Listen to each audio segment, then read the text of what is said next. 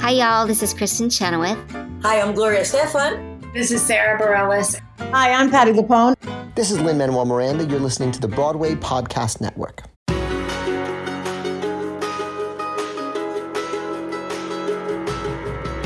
Welcome back to the Theater Podcast, intimate personal conversations with theater's biggest names.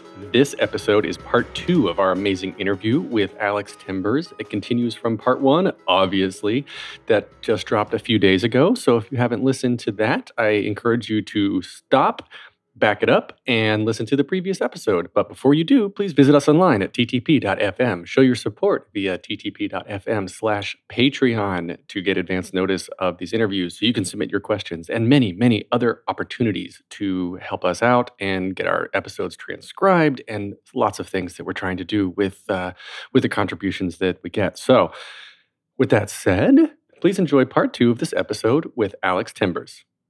It's time for today's Lucky Land horoscope with Victoria Cash.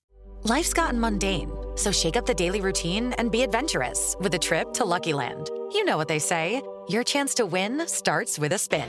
So go to LuckyLandSlots.com to play over 100 social casino-style games for free for your chance to redeem some serious prizes. Get lucky today at LuckyLandSlots.com. Available to players in the U.S., excluding Washington and Michigan. No purchase necessary. VGW Group. Void where prohibited by law. 18 plus. Terms and conditions apply. Here you go. 1, 2, 3.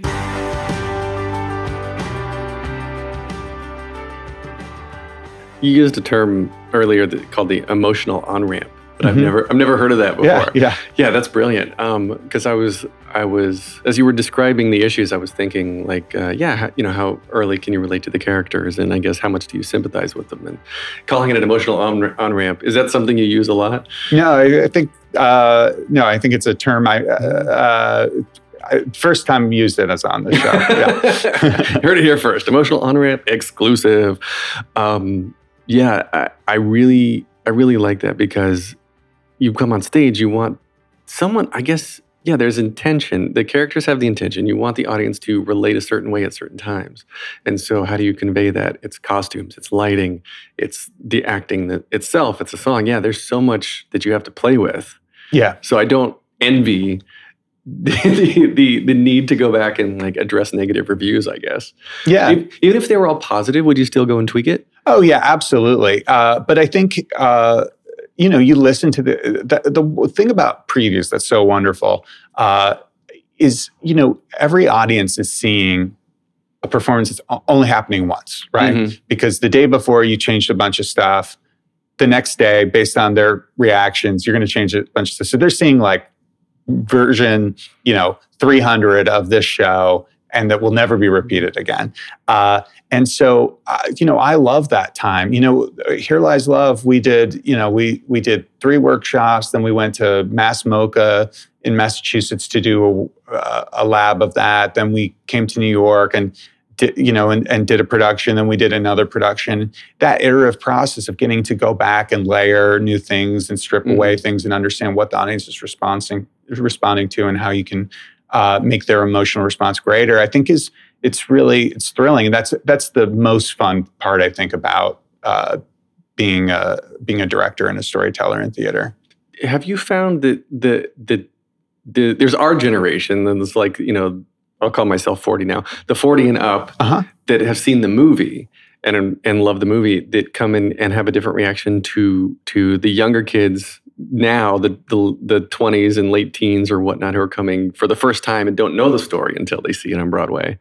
Is there a different reaction, like stage door reaction or social media reaction between the two, or is it all kind of just like, this is a great story?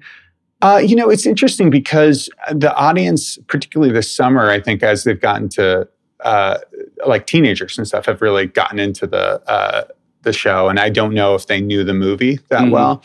But I think one of the things that makes that movie an evergreen is beyond the sort of Burtonian kind of visual style, which is so unique.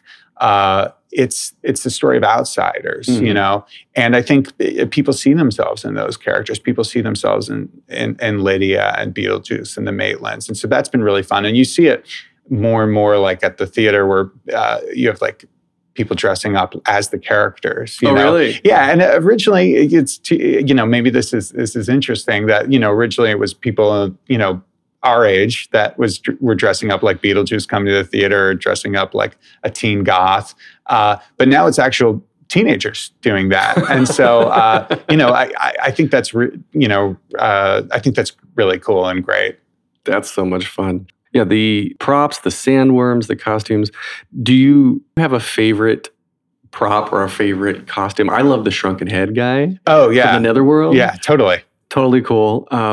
If you were going to take one thing home with you, what would you want to take out of the show? Oh, that's amazing. I love the sandworm. I have to say, it's just it's cool to see a puppet of that scale and that has that kind of life to it, because its jaws open and it births another sandworm inside it, and smoke comes out and its bloodshot eyes light up. It's just I think Michael Curry really sort of did such an amazing job with that one. And there's and that sandworm comes in two parts. There's the head, and then there's the tail from the other side of the stage, which is an inflatable. And it's really cool. I love all the props in there. Do you go back to see the show a lot? And how often do you get back to go? How often do you get to go back and see it? I see the show probably every 2 or 3 weeks. Oh, really? Yeah. I'll go back if an understudy is on sometimes, and because I'm excited to cheer them on, and and then just generally I'll go back for show maintenance. At that point, the show really is the stage manager show and the actor's show, and so I also just try. I don't want to be too much in anyone's hair, and overstay my welcome. Yeah. I don't know. I feel like if it was like my baby that I've been working on for 9 years, I would go back and be like, this little thing is just not quite right. Can we go back? Do you give notes when you go back? So, yeah, I'll give notes, but I try not to, but just sort of more general notes. When I did Blay Blay Andrew Jackson, it was my first experience on Broadway, and I wrote that show with Michael Friedman, and so it felt very much like, my baby in the way you're talking about, that kind of idea. And I went back too frequently, and I learned my lesson. I think I drove the actors probably crazy. They were very generous and kind, and but so I just learned on that show. You've got to give space. It's the performances are growing. The show evolves, and that's an exciting part of the process of doing theater. And so that's the balance, that I hope I've found in a little more maturity. Mm-hmm. Okay, so you're also, I'm going to move on TV and film a little bit, co-creator of the Amazon series Mozart in the Jungle. It sounds like when you list bios like this, and I'm talking to you, and you're sitting here and just a real person, like you've directed these multi-million-dollar productions and these great things, and like you're just co-creating the show that now the world can go watch. How does this happen? I mean, how easy is it to just go co-create a show and get it on Amazon? I got approached by Jason Schwartzman and Roman Coppola, who are just wonderful guys, and they had the rights to this book, and they were, interested, I think, in having someone kind of who is in the kind of performing arts community collaborate with them. In the pilot stage, an amazing filmmaker named Paul Weitz came on, who's like one of the kindest human beings, in addition to being one of the most talented, and they sort of, and then the show was off and running. I think one of the things that was really exciting about that was just seeing how a whole new world works, and I loved, I'm sure you do too, as a sort of fan of shows that shoot in New York, like seeing all these sort of theater titans. Mm-hmm. I love watching Succession. That's one of my favorite shows, and watching just like all these amazing Mrs. Maisel. Yeah, theater actors popping up left and right. It's just it's so sort of gratifying and exciting, and feels a little like Where's Waldo in a fun way, because you hang out with a lot of them personally. Yeah. Oh Hello, one of my favorite shows I've seen. One of my favorite shows ever to have worked on. Yeah, John Mulaney and Nick Kroll. you're friends with John through the comedy scene, I guess, right? I actually, the way I got involved with that show was, it all comes back to Playboy Andrew Jackson, all these things we're talking about. After that show, and I think after the Pee Wee Herman show, I got a call about having a coffee with Nick Kroll. And so this was maybe 2010, 2011. And we had this coffee. He was wonderful. He's a wonderful guy. And it was so fun. And that was sort of it, because we existed in a different world. Mm-hmm. And then in 2015, I remember this because I was putting up a production of Rocky the Musical in Stuttgart, Germany, and I had the flu. And I got this email from Nick saying, "Hey, do you remember me? I have this show. Do you remember me? I'm working with this guy, John Mulaney, and we're doing this thing down at Cherry Lane. It happens like in 3 weeks. There's no, it doesn't exist quite yet. Could we collaborate on it?" And of course, in those moments, you just say, "Oh my God, well, I don't even really know I wasn't so familiar with Gil and George, the characters, but I was like working with these guys, absolutely." And it was this sort of heavenly experience. This is sort of extraordinary. I think the theater makers will really think this is as amazing as I do. They were teching the show at Cherry Lane during the day and night, and then at midnight going to the UCB and performing the show, which was at that point 2 hours long, and performing it for a live audience, and trying out jokes and cutting jokes. And the next day coming into tech and saying, "Hey, we're going to do this again." So that's one thing that's extraordinary about them. Two, we were performing on Colin Quinn's set. So we were like, there's an entrance up right, there's an entrance down left, and we started tech. We never worked together before, and we were like, "Okay, top of show.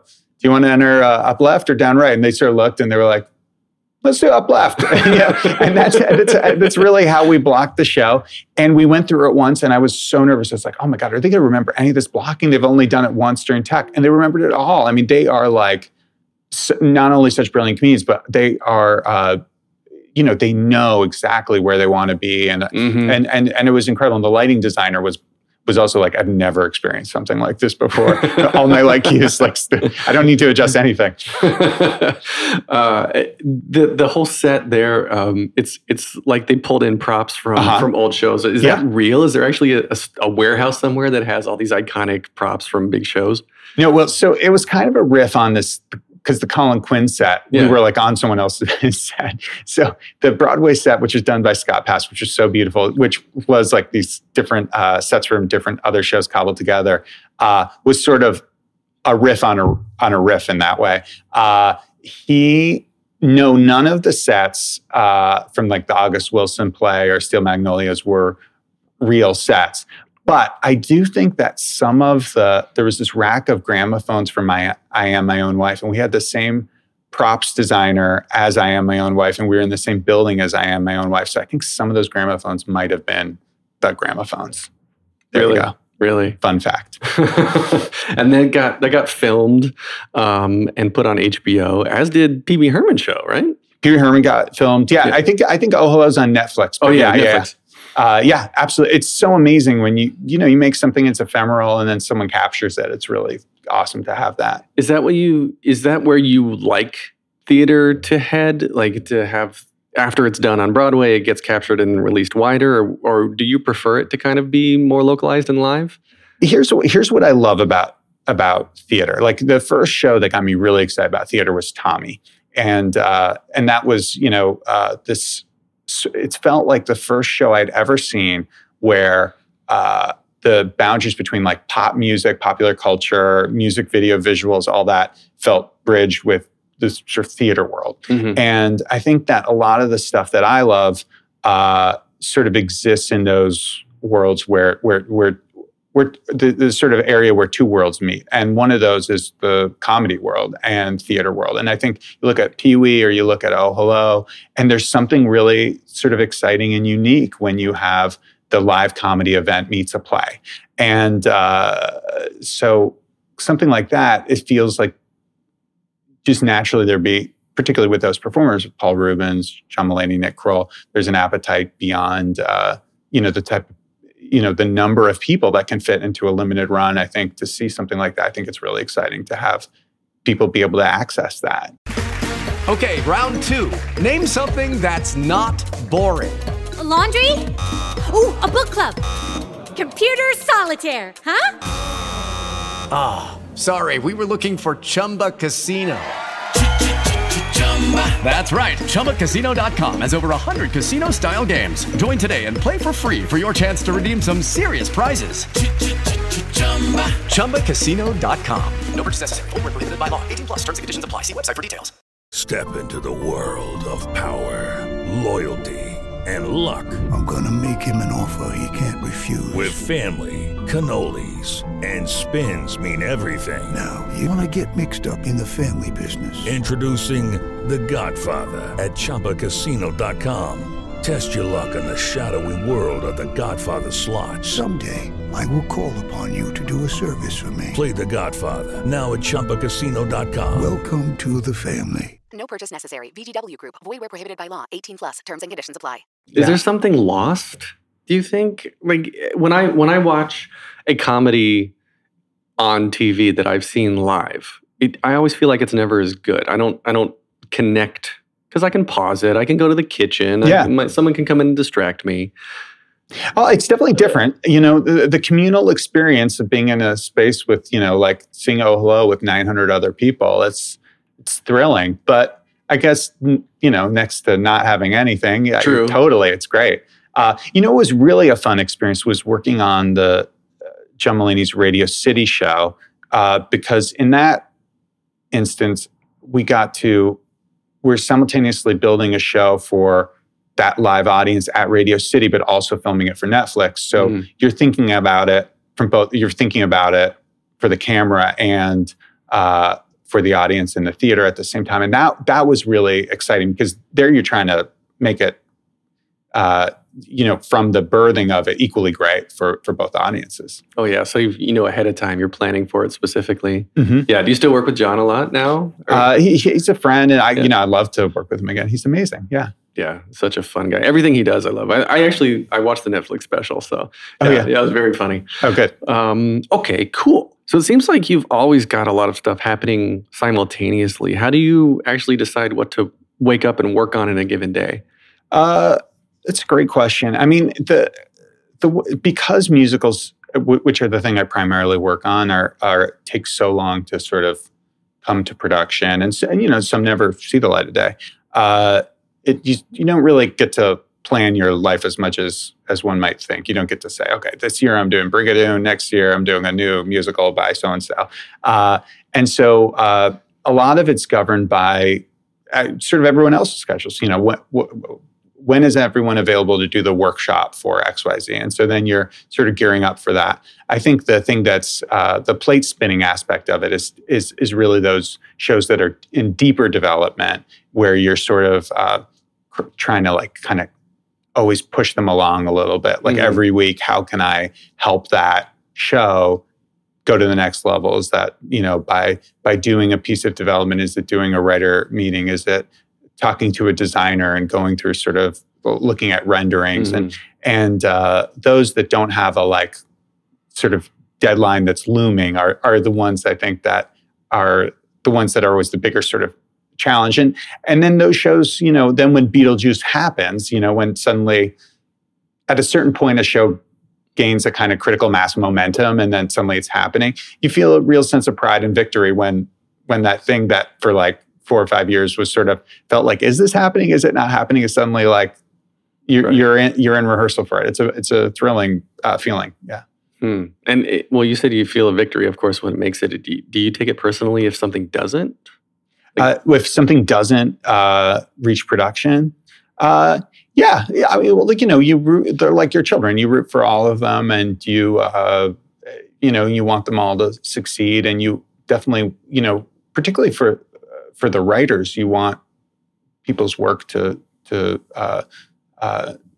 get their due chance to be seen and received, and hopefully for the writers to be celebrated in the way that they do. I love the writers I get to work with. I feel very lucky, and I love the collaborative process. There's so many other mediums where you don't collaborate. Theater, particularly musical theater, is very, very, very collaborative, and that's one of the things that I just adore about it. Yeah. I don't know if I could. I was going to say I don't know if I could take the rejection, and then I was thinking, well, it is. Is it rejection? Is it not rejection? But I guess it is sort of, the production side of rejection. Actors deal with rejection every day with auditions and whatnot. But I guess, the production side, I guess you could have an idea that doesn't get picked up, or you have a workshop that you're like, oh, that's just not working. Let's cut that.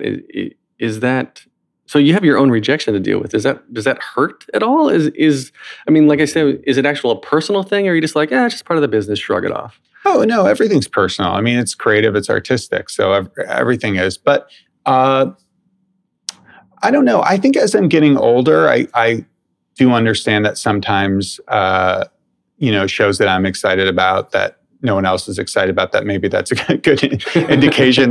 Maybe they're misguided. So I think that, I don't know that I have a great articulate answer for that. I apologize. But yeah, that's what I got, I think. Okay. All right. Well, that's a good place to wrap up here. So to end the podcast, I ask everyone 3 standard questions. Please. The first one is, what motivates you?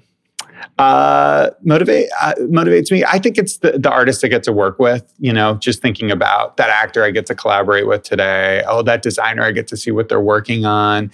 That's the stuff that inspires me and gets me excited about every project. Okay, so the second question is, what advice would you give to your younger self and younger people listening now, starting out down a similar path?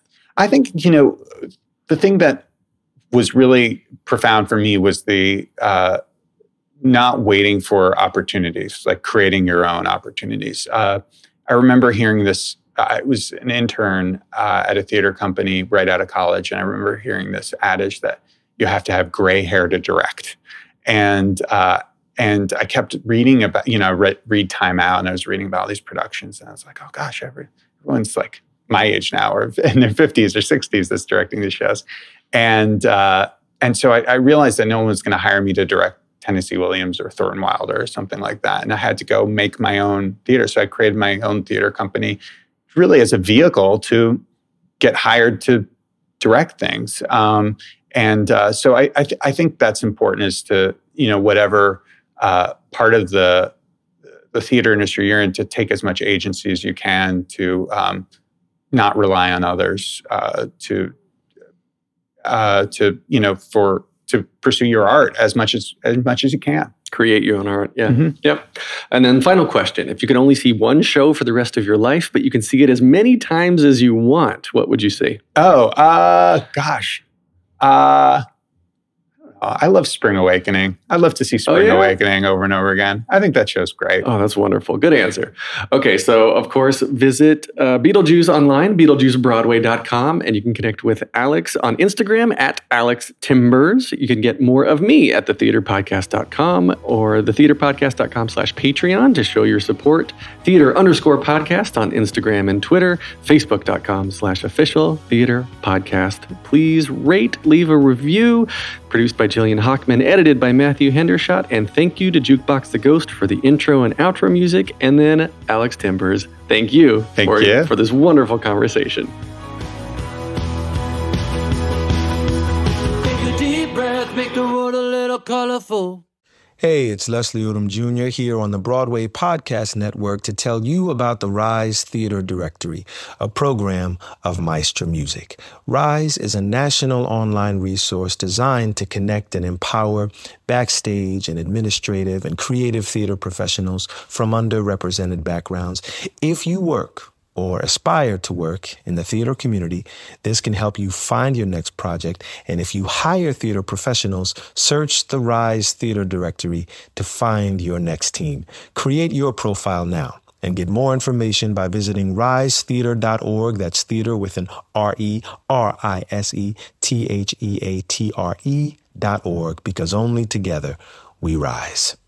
Hello, it is Ryan, and we could all use an extra bright spot in our day, couldn't we? Just to make up for things like sitting in traffic, doing the dishes, counting your steps, you know, all the mundane stuff. That is why I'm such a big fan of Chumba Casino. Chumba Casino has all your favorite social casino-style games that you can play for free anytime, anywhere with daily bonuses. That should brighten your day a little.